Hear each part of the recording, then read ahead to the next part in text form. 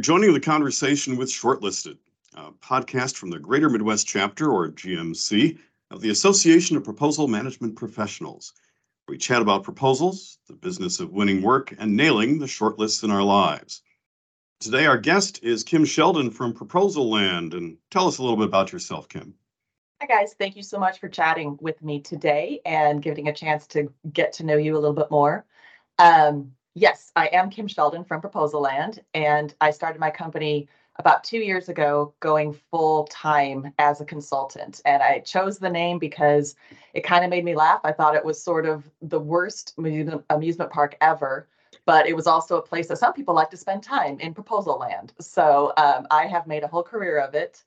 After getting my degree in construction science from Texas A&M, I went out and did not build a building, but I built a bunch of stories.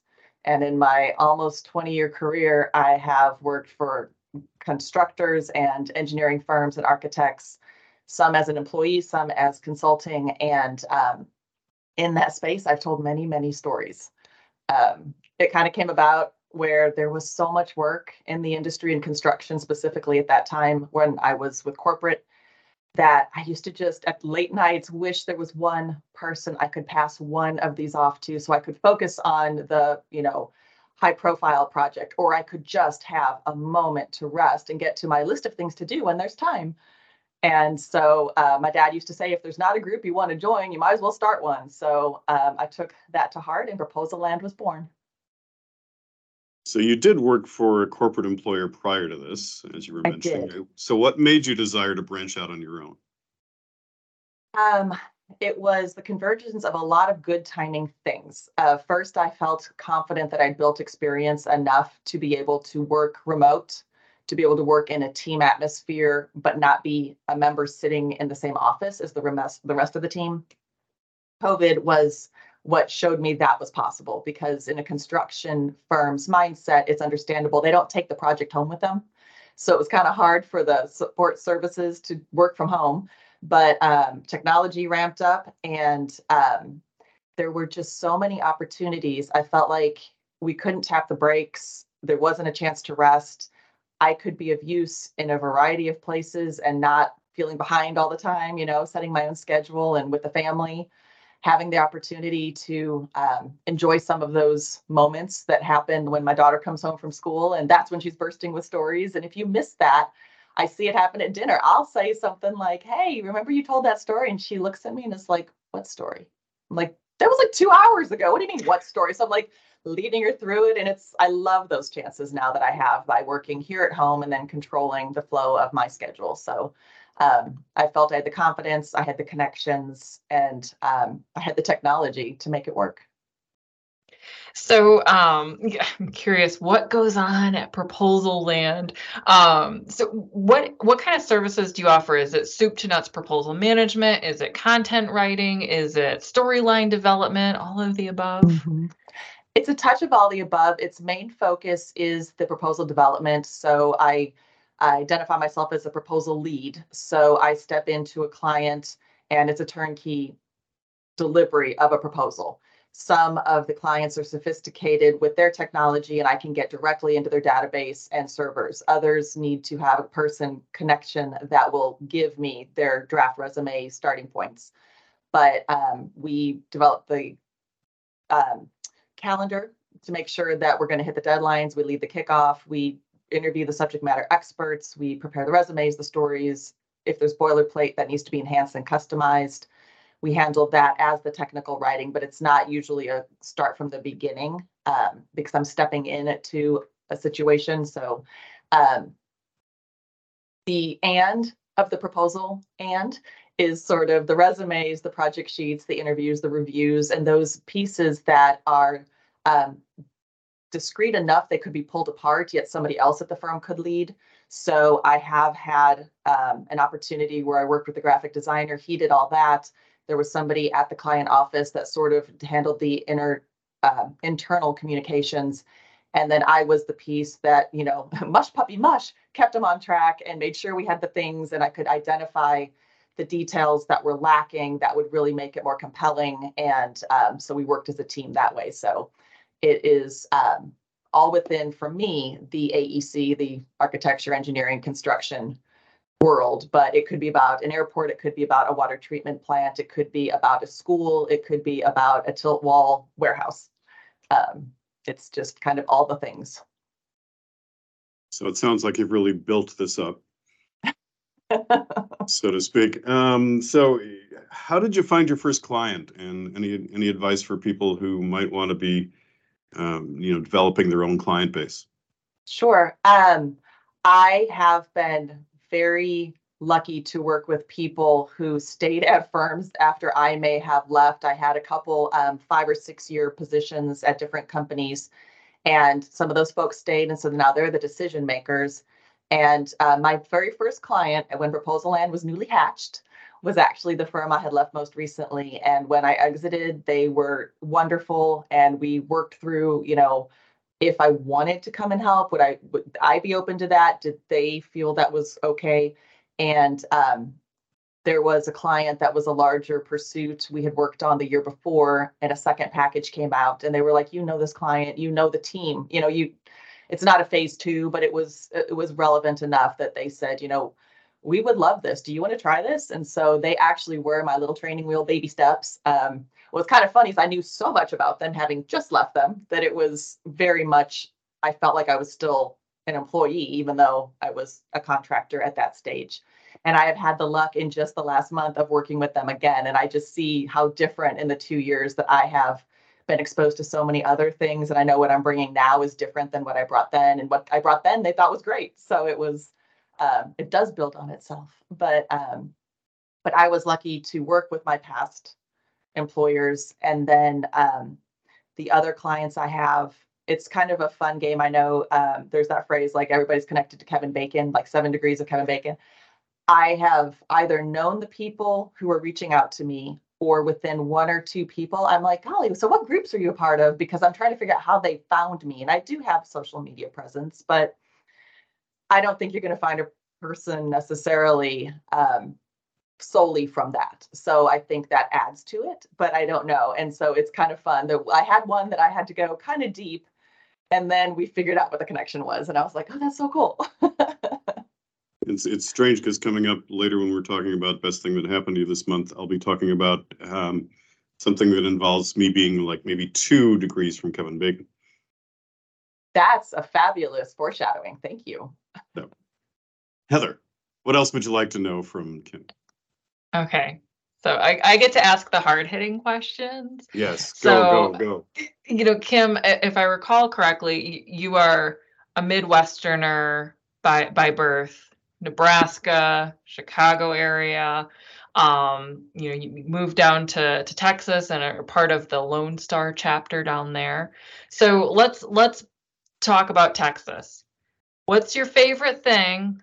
What's your favorite food, more importantly? And also, do you ever consider Texas part of the Midwest? Because I have heard this theory before, and I'm curious your thoughts on it. Oh, interesting. Okay. Yes, I am originally from Nebraska, and I am someone who returns to Nebraska regularly. His family is still in Omaha and Lincoln, and I was in Branson, Missouri a few weeks ago for a long weekend visiting an aunt, and so I definitely have my ties there. And for my birthday, I chose to go to Portillo's, which recently opened near me, and that's a Chicagoland favorite, and so I had to get a beef sandwich because you do. So so obviously food is something that I'm so glad you asked about, because I'm all about that. But I would say that Texas, the thing I like the most about Texas for me is, like, you could say cost of living and opportunities, but really it's the fun stuff. So for me, it's family, food, and football. And I have my brother settled here with his family, and we have extended family through my husband's world.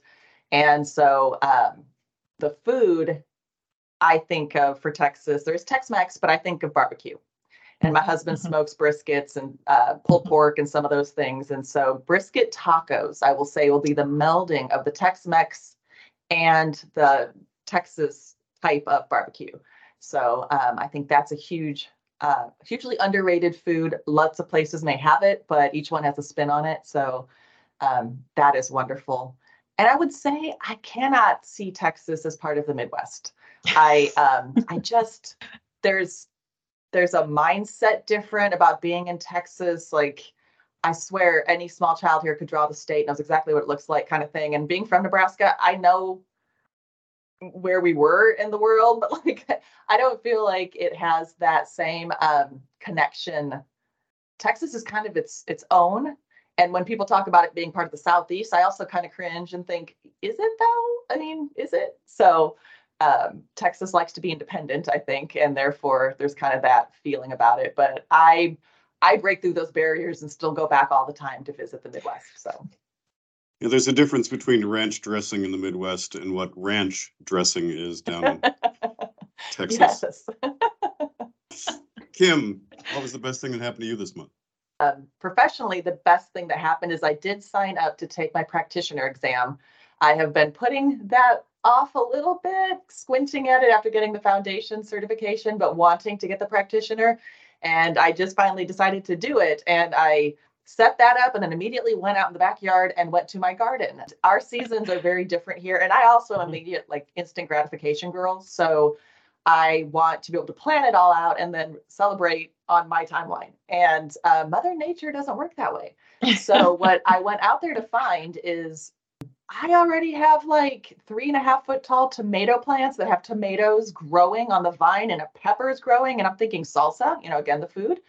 Zucchini, like it's Jurassic Park. I think it's fabulous. And the blackberries have come in, but they haven't turned color yet. So we're just going to have smoothies and salsa is what I can tell. But the best thing would be that was put in motion a few weeks ago. And then after doing something, I was able to celebrate by going outside and seeing the rewards of that early effort. Well, there's a metaphor there because you built your actual proposal land from the ground up. So, I did. And I've heard that, the Nebraska tie in there as well, because I've heard all farmers are optimists, because you would never, of course, plant thinking it's never going to grow, because that would not make sense. So I think there's just that bit of getting back to my roots where I can put those things in the ground and then enjoy the growth. There you go. Well, let's give advice to one of our members. So Dear GMC is your opportunity to submit questions and get answers from people like us. So Dear GMC, I've been weighing taking on freelance work or maybe starting a side consulting business for now. My company is open to it as long as I don't work for a competitor, but with my workload, I don't think I can do both. I've been thinking about maybe just taking the plunge and moving to consulting full time.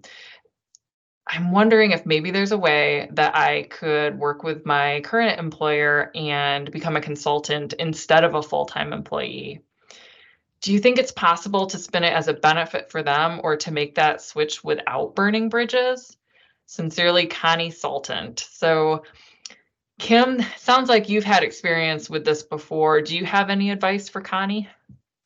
Yes, I do. I would tell Connie that working into the belief of abundance, there is a lot of work out there, and plenty of room for additional consultants to join the market, depending on what industry. You may have ups and downs.